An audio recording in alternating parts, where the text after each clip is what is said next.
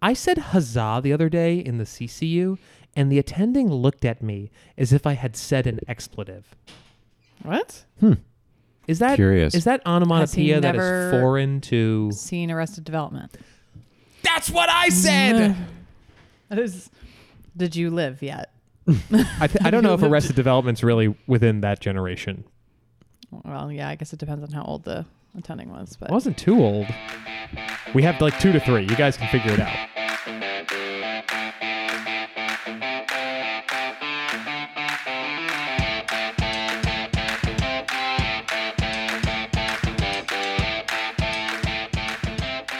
This is an episode of the MedLit Review. My name is Sean Dickton. I'm joined here by Ben Jones. Hi. And Rachel Redfield. Hello. How are you guys doing out there in podcast land? That's a ridiculous question. You can't respond back to me. But welcome to the episode. This is the MedLit Review. This is a casual case-based discussion of the medical literature amongst friends. We're all internal medicine residents interested in learning a little bit more about some of the more recent or more interesting articles from the medical literature and going through some of the statistical analyses and just trying to learn a bit more about them.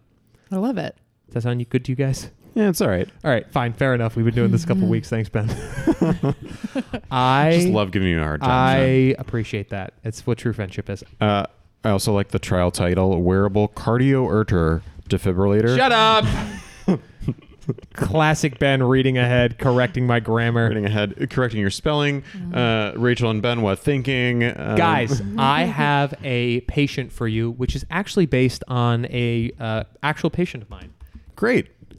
I love that level of enthusiasm. Thank you, Ben. This patient is a 64-year-old woman with a medical history of hypertension, obesity, anxiety, and obstructive sleep apnea. She presents to the ED with acute onset substernal chest pain. It started about 1 hour ago while she was walking up a flight of stairs. She says that she had to stop suddenly and sit on the stairs. She called her husband and told him to call 911, and they got rushed to the emergency department. So they're getting admitted to your service. You come down to evaluate them in the emergency department, and her heart rate is 105. Blood pressure is 110 over 70 millimeters of mercury. Bilaterally, her respiratory rate is 26 per minute. Her oxygen saturation is 97%. After looking at these vitals, you go in and do an exam. On exam, she's sitting in bed with a fist clenched over her chest. She's diaphoretic and she looks distressed.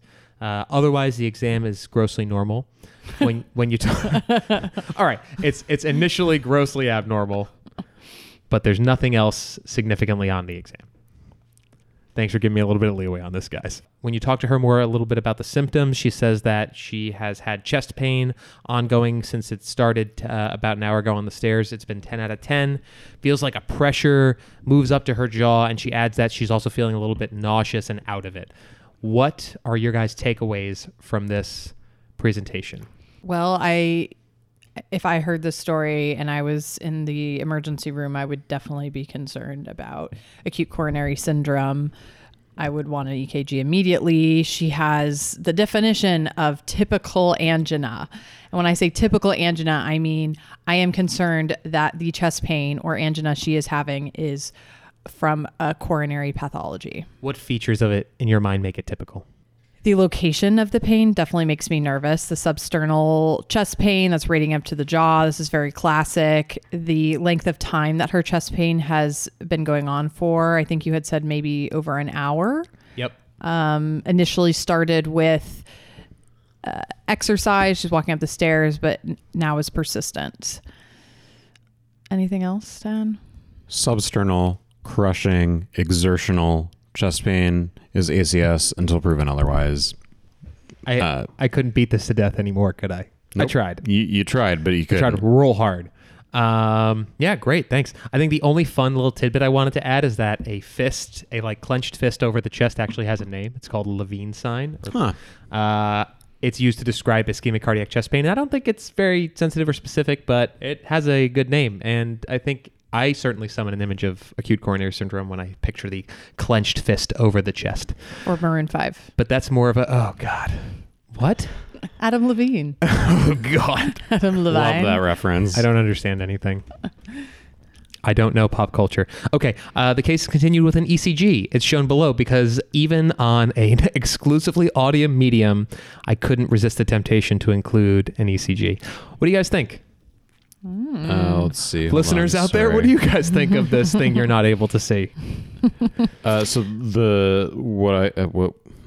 there's the ECG.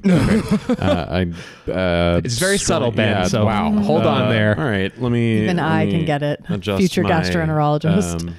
Well, reading through this ECG systematically, we find that the rate is Don't do that.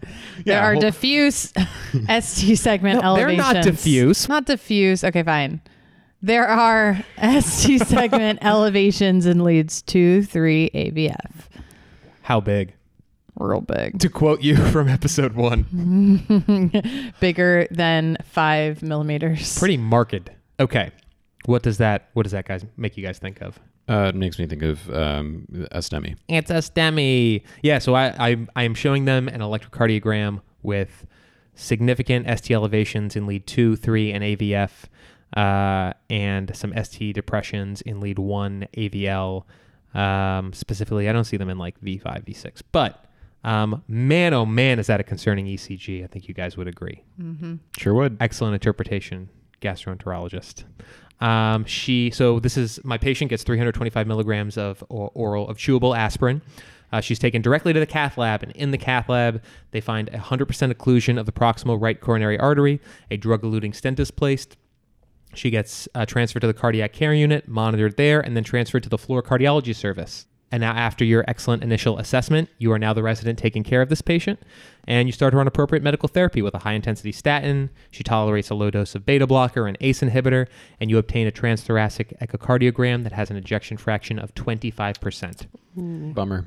On a morning towards the end of her admission, she asks, "Doc, other than all these medicines you've prescribed me, is there anything else I should consider that will help me live longer after this major event?" What do you guys think? I'm sure she asked, is there a vest I can wear that may or may not God shock damn it, Rachel. me at any point in time? So with an EF of... Sorry. Just They're clever. They are clever. Completely undermining your direction for this podcast. So I would strongly recommend a aldosterone antagonist for her because for an EF below 35%, aldosterone antagonists have a benefit. Also, things we should consider are cardiac rehab. That's really the two things that would immediately come to mind for me. Yeah, I usually think of cardiac rehab because I know it provides a significant benefit to patients. The thing that is sometimes forgotten after we're dealing with a patient who's had a STEMI is primary prevention, because these patients are at a pretty significant risk of ventricular arrhythmias. Cool. What would you guys want to do for this patient with an EF of 25%? And what can we do to prevent a ventricular arrhythmia? An ICD? But we could put in an ICD. So an ICD, for those who don't know, is an implanted cardioverter and defibrillator. It is a permanent intracardiac device and delivers an electric impulse to the heart to terminate unstable arrhythmias like ventricular tachycardia or ventricular fibrillation. And what is it that prompts you to put this in a patient post-MI? They're at higher risk of VT. Bingo. Yeah. We know that the risk of sudden cardiac death after an MI is significantly increased in that immediate post MI period. Now, is that regardless of EF? There's certain factors about the MI that put you at an even yet further increased risk of having an unstable ventricular arrhythmia. And a low ejection fraction, specifically something below 35%, is one of those factors. In fact, we have a guideline for this, which is put out by the American Heart Association, the American College of Cardiology, and the Heart Rhythm Society for the management of ventricular arrhythmias. And I want to know if one of you guys would be willing to read that. Certainly. So in patients with a left ventricular ejection fraction of 35% or less, that is due to ischemic heart disease, who are at least 40 days post-MI and at least 90 days post-revascularization, and with NYHA, New York Heart Association, class 2 or 3 heart failure, despite guideline-directed medical therapy, an ICD is recommended if meaningful survival of greater than 1 year is expected. Thank you so much, Ben. I appreciate it. They add on to that recommendation that it is a class 1 recommendation, and they say that there is an A level of evidence. And would one of you guys mind just walking us real quickly through what that means? Because not only are they able to give us a recommendation, but they sort of qualify that recommendation a little bit more.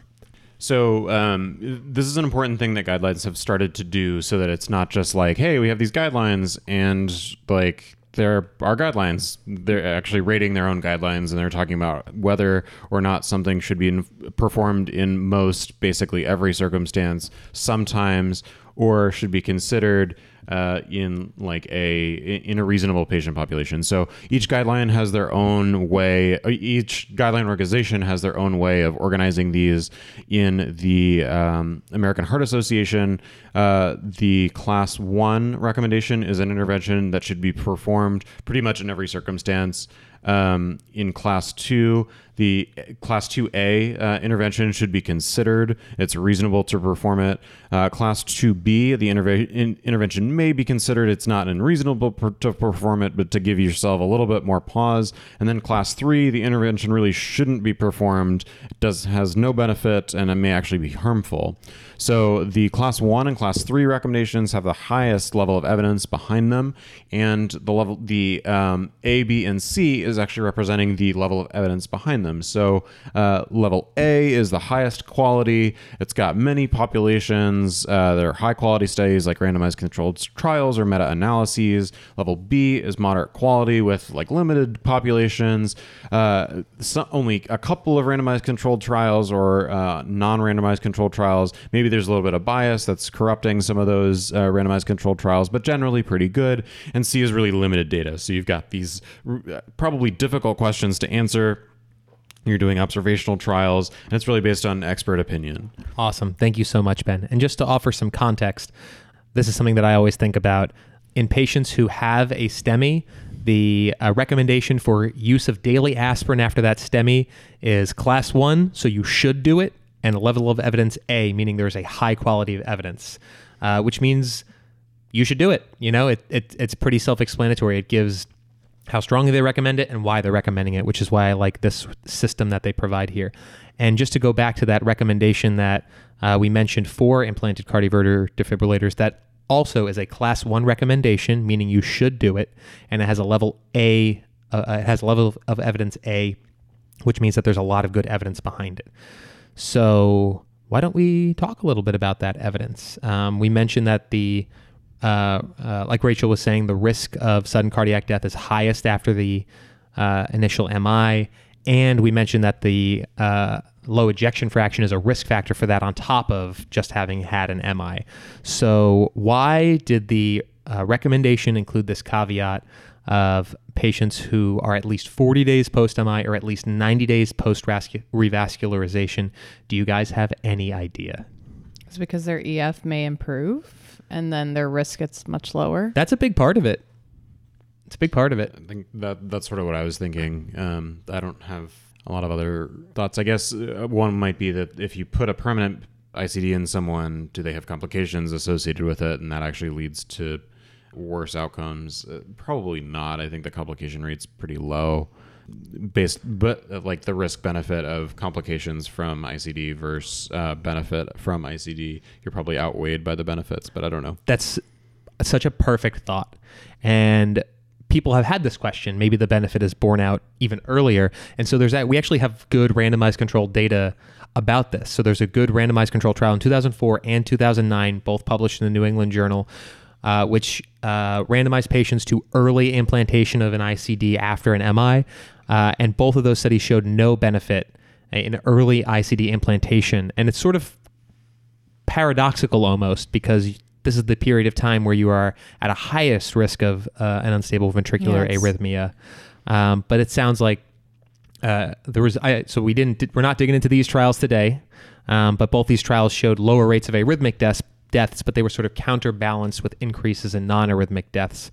And that has affected the recommendation. And maybe, in fact, a relationship of not risk stratifying patients enough, or like Rachel was saying, the ejection fraction might improve with maximal medical therapy, perhaps even more quickly than we realize. So if only there was an option that was not permanent and implanted that we would be able to provide to our patients in the immediate post-MI period. You guys got anything? I've heard this really fashionable plus minus fur vests that you can wear. I want one of those life vests. That sounds amazing. What a segue. We're doing the vest trial. Thanks, guys. A vest, a life vest, is a trademark term, but it is a wearable cardioverter and defibrillator. It is made by the Zoll Corporation. We're going to be using a lot of industry names because of the trial. But it basically provides, it does exactly what I just said. It is a temporary device that one can remove and put on that can provide cardioversion and defibrillation if it senses an unstable arrhythmia. And they look real weird. They look kind of like vests. They have electrodes on them and sort of release buttons that patients can press.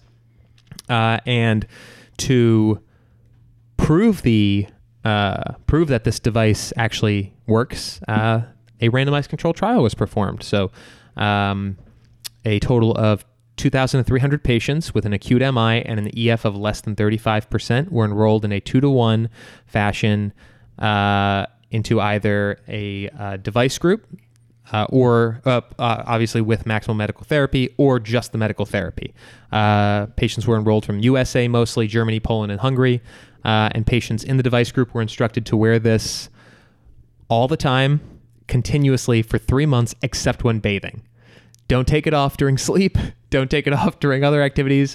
Only when you're showering. Otherwise, you were supposed to wear that. And obviously, we're going to come back to this. Bummer. Sean, I wonder how many people had VT when they were bathing. Depends on how aggressively they were cleaning themselves. Oh my gosh. They run into the shower, wash off real fast, and then get that vest back on. Lickety split. The follow-up for this was a phone call at 1 month and then an in-person visit at 3 months. They performed this as an intention to treat analysis. And as we've discussed before, Ben, do you have any quick thoughts on the intention to treat analysis? Intention to treat as a reminder. Intention to treat. Intention to treat. Yeah, intention to treat, just as a reminder, is the optimal way to analyze your data because while it may minimize a treatment effect, it prevents any non-random attrition bias, such that if people cross over to the other group, it is performed. You don't know if it's performed in a non-random fashion, so it could introduce some bias if you do only a per protocol analysis. So, not that you would do only an analysis only per protocol, but intended to treat generally reduces bias, but can minimize some treatment effect. Awesome. For a more detailed explanation of this, check out SAGE episode 2 that Ben masterfully presented. So this was an intention to treat analysis. The primary outcome was arrhythmic death, which was a composite outcome of sudden death or death from ventricular tachycardia. It was done, measured at 90 days. And there were a number of secondary outcomes as well, specifically death from any cause and non-arrhythmic death. There was also indeterminate cause of death, which was assumed to be not to be arrhythmogenic. Interesting exclusion criteria included patients on dialysis and patients with clinically significant valvular disease. If you already had an ICD, obviously they excluded you. Okay.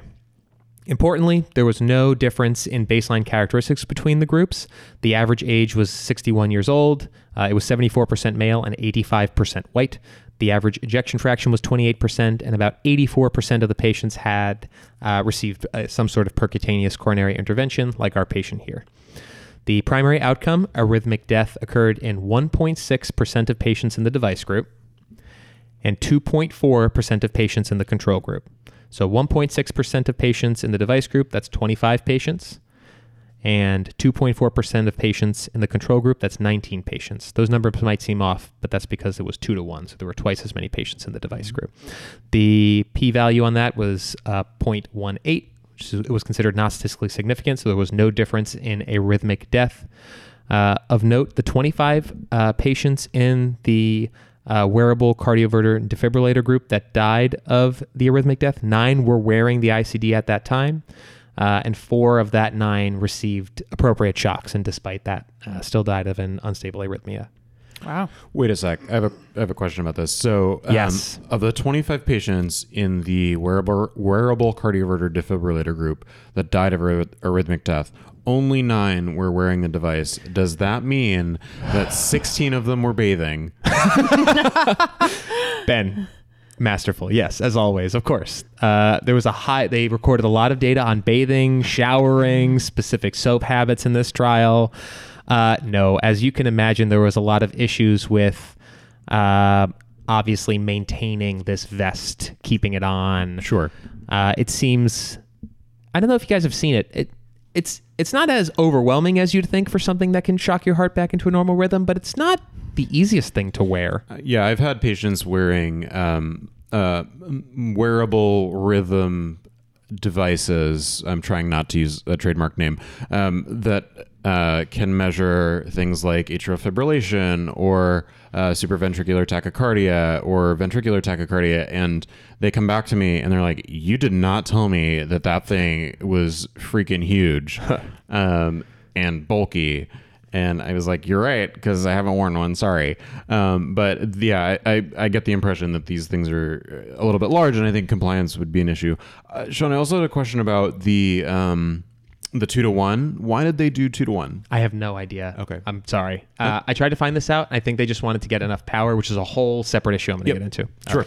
So not only were over half not wearing the wearable device at time of death, it only worked half the time anyway. So a lot of that is probably due to just refractory VTAC or VFib that despite these shocks did not work. Or maybe they received appropriate shocks, but for whatever reason, whether that be positioning or timing or something, time to resuscitation by some other healthcare providers, the patient still died, unfortunately. Okay. Of note, death from any cause, which is a secondary outcome, was lower in the device group, 3.1% compared to 4.9%, with a p-value of 0.04. An important correction here, and they say this very explicitly in the study, is that this p-value of 0.04, right near our borderline significance level of 0.05, was not corrected. Ben mentioned on one of our previous episodes about multiplicity, and we're not going to go into it in too much detail, but I wanted to know if you could shed any light on what this means to have a p-value that's uncorrected for multiple comparisons.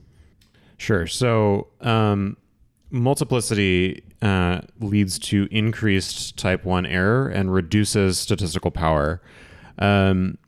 So the idea is if you perform more tests, you have a higher chance of finding a value that reaches statistical significance. So the probability of committing no type 1 errors on, let's say, n number of independent tests is 1 minus the alpha to the nth power, because it's probability, and the probability of committing at least one type 1 error is 1 minus all of that. So 1 minus parentheses 1 minus alpha to the nth power, end parentheses. So, as an example, let's say we ran 25 tests with an alpha of 0.05.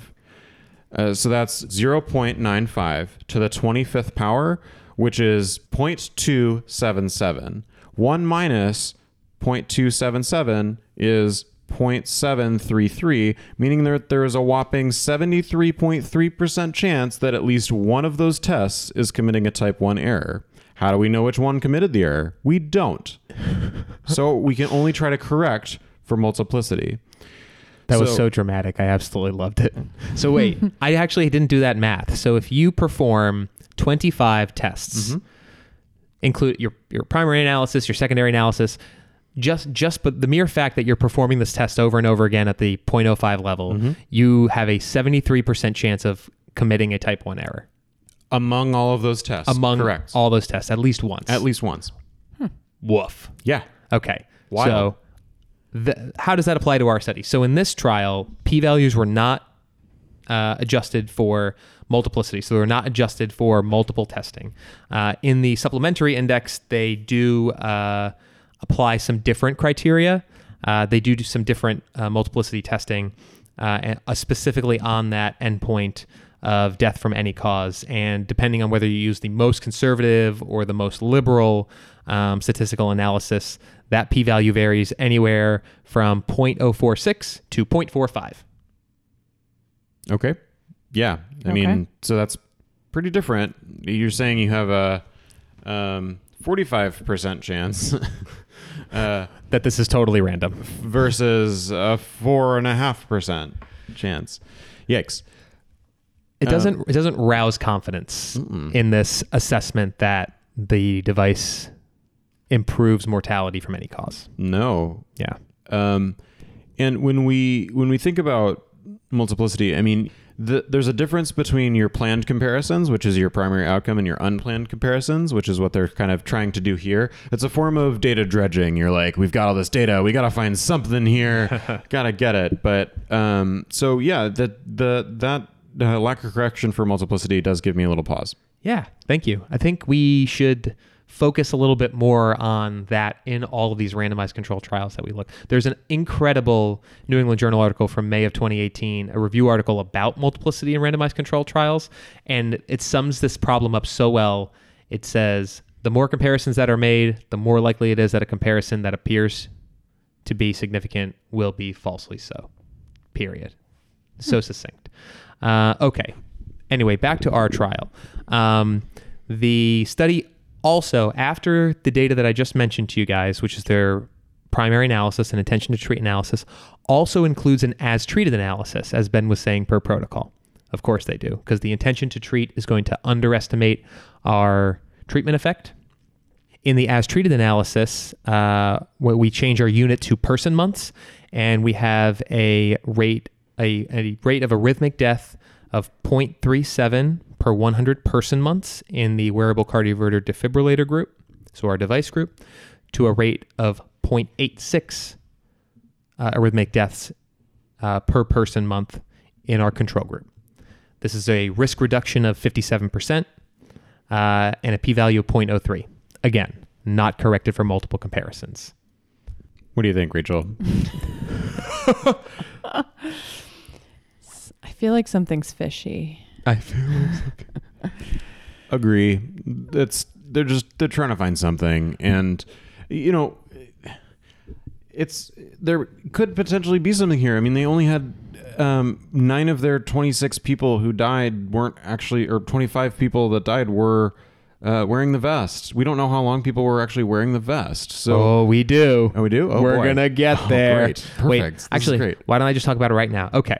This factors into their estimation of effect size, but they estimate at the beginning of the trial that patients who tolerate the device will wear it on an average of 21.7 hours per day. Okay.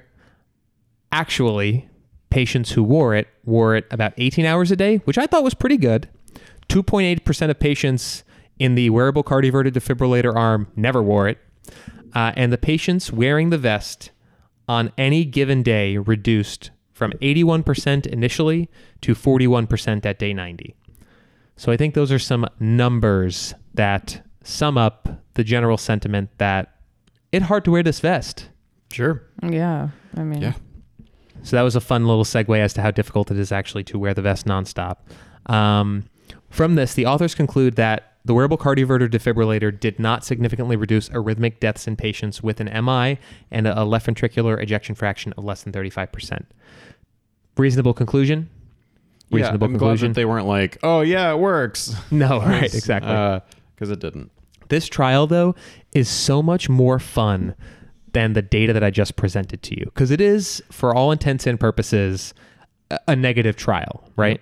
It presents some questionably significant data. It presents some an as-treated analysis that's also not corrected. But there's so much more behind the trial when you look through the history of the trial that I just had to talk about. So the trial began in 2008. It comes out of UCSF, which I didn't mention. Aw. Okay. Why aw? Oh, because it was when I graduated from high school. Congratulations, Ben. Initially, it was intended to be a dual study, VEST predicts. So after the VEST trial was done, everyone at day 90 was going to be randomized then to either get their ICD because their ejection fraction remained less than 35%, or they were going to get an implanted loop recorder because their ejection fraction increased above 35%, and they were going to see ventricular arrhythmia burden. How interesting would that be? With the overall purpose of developing some sort of risk stratification, because more than just the number itself, the left ventricular ejection fraction influences whether or not someone is going to have an unstable ventricular arrhythmia. It was initially funded by the NIH and the NHLBI, and they had dual funding from Medtronic and Zoll. Zoll is the corporation that creates that manufactures life vests, trademark, or wearable cardioverter and defibrillators. And Medtronic was going to provide the implantable loop recorders, which were going to help with the second portion of this trial. GE provided equipment, but no direct funding. And in the first year, they enrolled only 244 patients, and this was way less than they actually estimated. So both the NIH and Medtronic pulled their funding in 2011 and left Zoll to foot the remainder of the bill for the remainder of the study, which is very interesting. And because of this, the trial authors changed the primary endpoint. The original endpoint was all-cause mortality. They were trying to prove all-cause mortality, which is, one of the most ideal endpoints to have in medicine. When they realized that there was no way that they were going to hit their initial enrollment numbers, they had to actually change this endpoint. And especially, I'm not sure what the timing of losing funding was for this, but they did just that. They changed their endpoint. What do you guys think about changing a primary endpoint in a study? General distrust of the study. I don't know. I mean, you've randomized people for a specific purpose and a specific endpoint. When you change that, you can potentially introduce bias. It just seems poor form. It seems like you're trying to get to the value that you want. I don't know. What do you think, Rachel? I don't know. I mean, giving them the benefit of the doubt, maybe it's okay. It's ultimately, it's not like at the end of their discussion, they weren't like, and the vest is amazing, Yeah. Well, they wanted to publish some data. I don't blame them, for a lot of money has gone into it. Yeah. I think the biggest issue with it is that you've already enrolled patients into this trial and started the process, and then after that, you've changed it. So no matter whether you exclude those patients or not, which they did from, I think, most of the analyses, you've introduced some sort of bias into your understanding of the study after you've changed things post-enrollment. So the initial sample size calculation was 4,500. This was done to detect a significant difference in all-cause mortality. They had to decrease this to actually 2,300 to detect a difference in arrhythmic death. The power was decreased to 70%, so they had a 30% chance of failing to reject a false null hypothesis, or a 30% chance of incorrectly saying there was no difference when in fact there actually was a difference. Great. So I'm just talking about some limitations of the study. It sounds like we talked already about a lot of these. It may have been pretty underpowered. We talked about the power just now of 70%. We didn't go into this too much, but 5% of the deaths were actually deemed indeterminate and removed from the primary analysis. So we're not sure whether those were related to a ventricular arrhythmia or not. Obviously, the device wear time was significantly lower and, as one might not expect, had a bimodal distribution. So some people wore it all the time and some people wore it not a lot of the time. And just another limitation is that there was a ton of industry involved in this, obviously, when you're trying to take on a study this big. So, guys, what do y'all think? I would say that this study does not support the use of wearable cardioverter defibrillators after an MI. Fair. Bold. What do you think, Rachel? Yeah, I agree. I mean, maybe there's potential there, but I think they just need more people, is what it's sounding like. Yeah, quite possibly. They are planning to publish the as treated protocol at some point, which is exciting. So I think my big takeaway from this article is that perhaps this is not a good device for every single patient who has an MI, who has a low ejection fraction.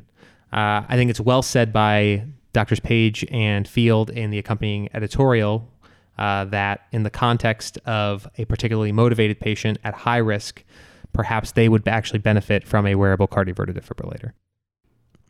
Speaking of class of recommendation and level of evidence, in the 2017 guidelines on ventricular arrhythmias, there is a recommendation that relates to our wearable cardioverter defibrillators. It says in patients at an increased risk of sudden cardiac death who are not eligible for an ICD, and in that group they include having an ejection fraction of less than 35%, but being within the 40 days of an MI, the wearable cardioverter defibrillator may be reasonable. So that would be a class 2B recommendation, and they say the level of evidence is B, way less robust than our 1A's examples that we had discussed earlier.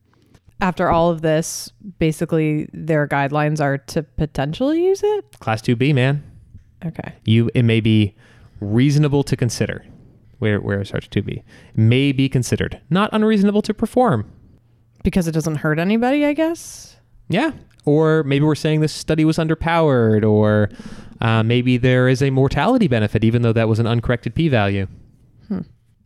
Yeah, I mean, I guess the benefit of a shock in a patient with a shockable rhythm, I mean, okay, I guess. It's really hard to draw that conclusion. I think we really want to believe that this shock is going to make the difference.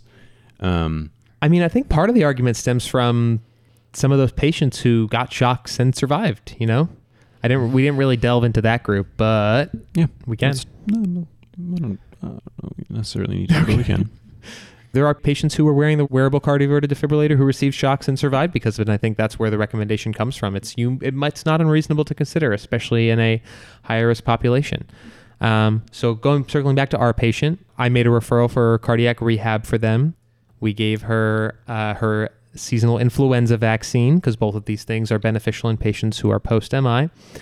She was discharged without a wearable cardioverter defibrillator based on the fact that she had this history of obstructive sleep apnea, did not use her CPAP, and really was not interested in extra cardiac devices, even though she was interested in other things that might have prolonged her life.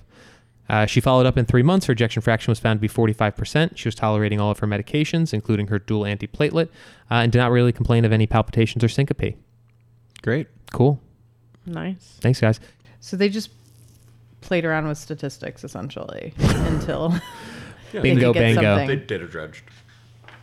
They did 12 different analyses, primary and secondary endpoints, and if you sort of just do enough analyses, some of them might happen to have a p-value of less than 0.05. So are you ready for what that p-value should actually be? I can tell you right now. Isn't it 0.45? What is 0.05 divided by 12? Yeah, well, that's the most. 0.0041 is what it should be. Because if you do 12 tests, it's the p-value significance. Oh, it needs to be less than that. Yeah, to be significant. Yeah. That's the Bonferroni correction, which you can do. There's also other different ways to do it, but yeah, it's bizarre. One of you guys want to do the outro? This has been an episode of the MedLit Review. We welcome your feedback and your follows and likes on Instagram and Twitter at med_lit_review, lit_review. In fact, as a reminder, this is a educational podcast only, meaning that the opinions expressed on this episode are our own and not those of our employers. Huge shout out to Ryan Dicktan, our podcast editor, and Aaron Miller, who does all of our art. Follow him on Instagram at Useless Med School Notes. And please give us feedback. Email us at themedlitreview at gmail.com. We really look forward to hearing your thoughts on the episode and ways that we can improve. Yes, email us, like us, please. Follow Aaron. He's amazing at Useless Med School Notes. And have a good night, everyone. Bye. Or a good day. Or a good day. That's a good point.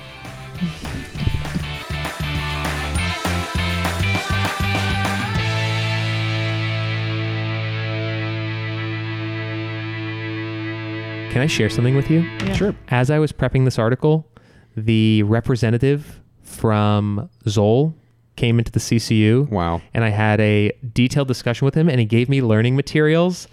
And I read these things prior to analyzing the article, and I was wildly concerned after comparing his like little tidbits to the actual data of the article. Wildly concerned. What do you mean? They don't discuss. There's no multiplicity discussion. It makes it seem as if this wasn't as treated analysis. Sean, I'm shocked. They didn't want to undermine the device they were selling. Great pun.